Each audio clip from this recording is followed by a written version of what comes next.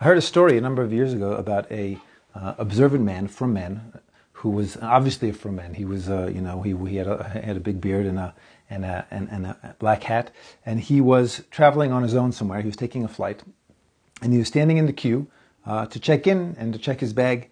And it was a long queue, and it was moving slowly. And he was an elderly man who was, somewhat frail looking.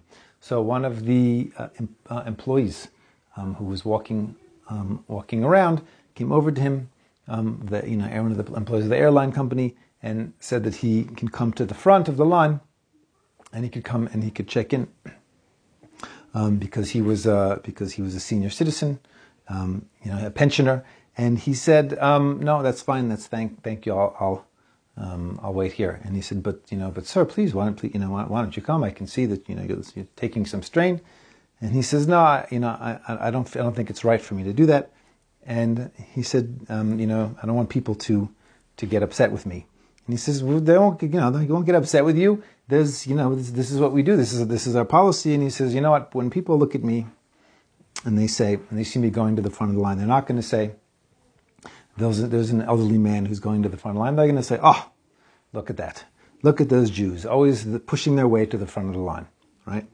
So, it's an amazing illustration of the point that the more identifiable you are as a Jew, and the more that people look up to you and as someone who has a certain status, in the Jewish people. So then, the more careful we have to be in terms of how we conduct ourselves, and we have to recognize that he was certainly within his rights to go and do that, but he was aware of how people might, even if the people were wrong, the people might look at it and judge it in a certain way. So it's an illustration of what he's talking about. So you have to be very careful, and that's why it's such a terrible thing when you have a religious Jew who ends up on the front pages of the paper because they were caught doing something wrong, or if people are doing business and the stories come out about, I was cheated by this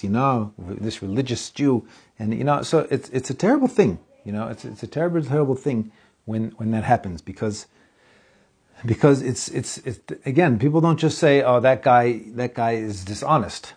They say Jews are dishonest. Jews are, and even if they're wrong, and even if it's the person's issue, is that we have to understand that that's how people will view it, and therefore we all have to be very, very meticulous in how we behave and how we conduct ourselves, and we have to be aware very much of how things look, and how people are going to perceive it, and it's a sliding scale, it's relative, to who we are and how people view us, and we have to recognize is that the more the more we grow in these areas, the more we grow in Judaism and identifying as a Jew, so the more we have to make sure that we're behaving in a way which is appropriate and reflecting and positively on the Jewish people and increasing kavod shamayim in the world. Meaning, people should look at us and say, "Wow, look at how amazing Jews are.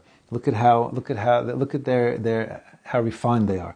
Look at how respectful they are of others. Look at how honest they are. Look at their integrity, and wow, what an amazing people." That's what we should be striving for, because that increases God's name in the world and his standing in the world, and that's what our job is as Jews.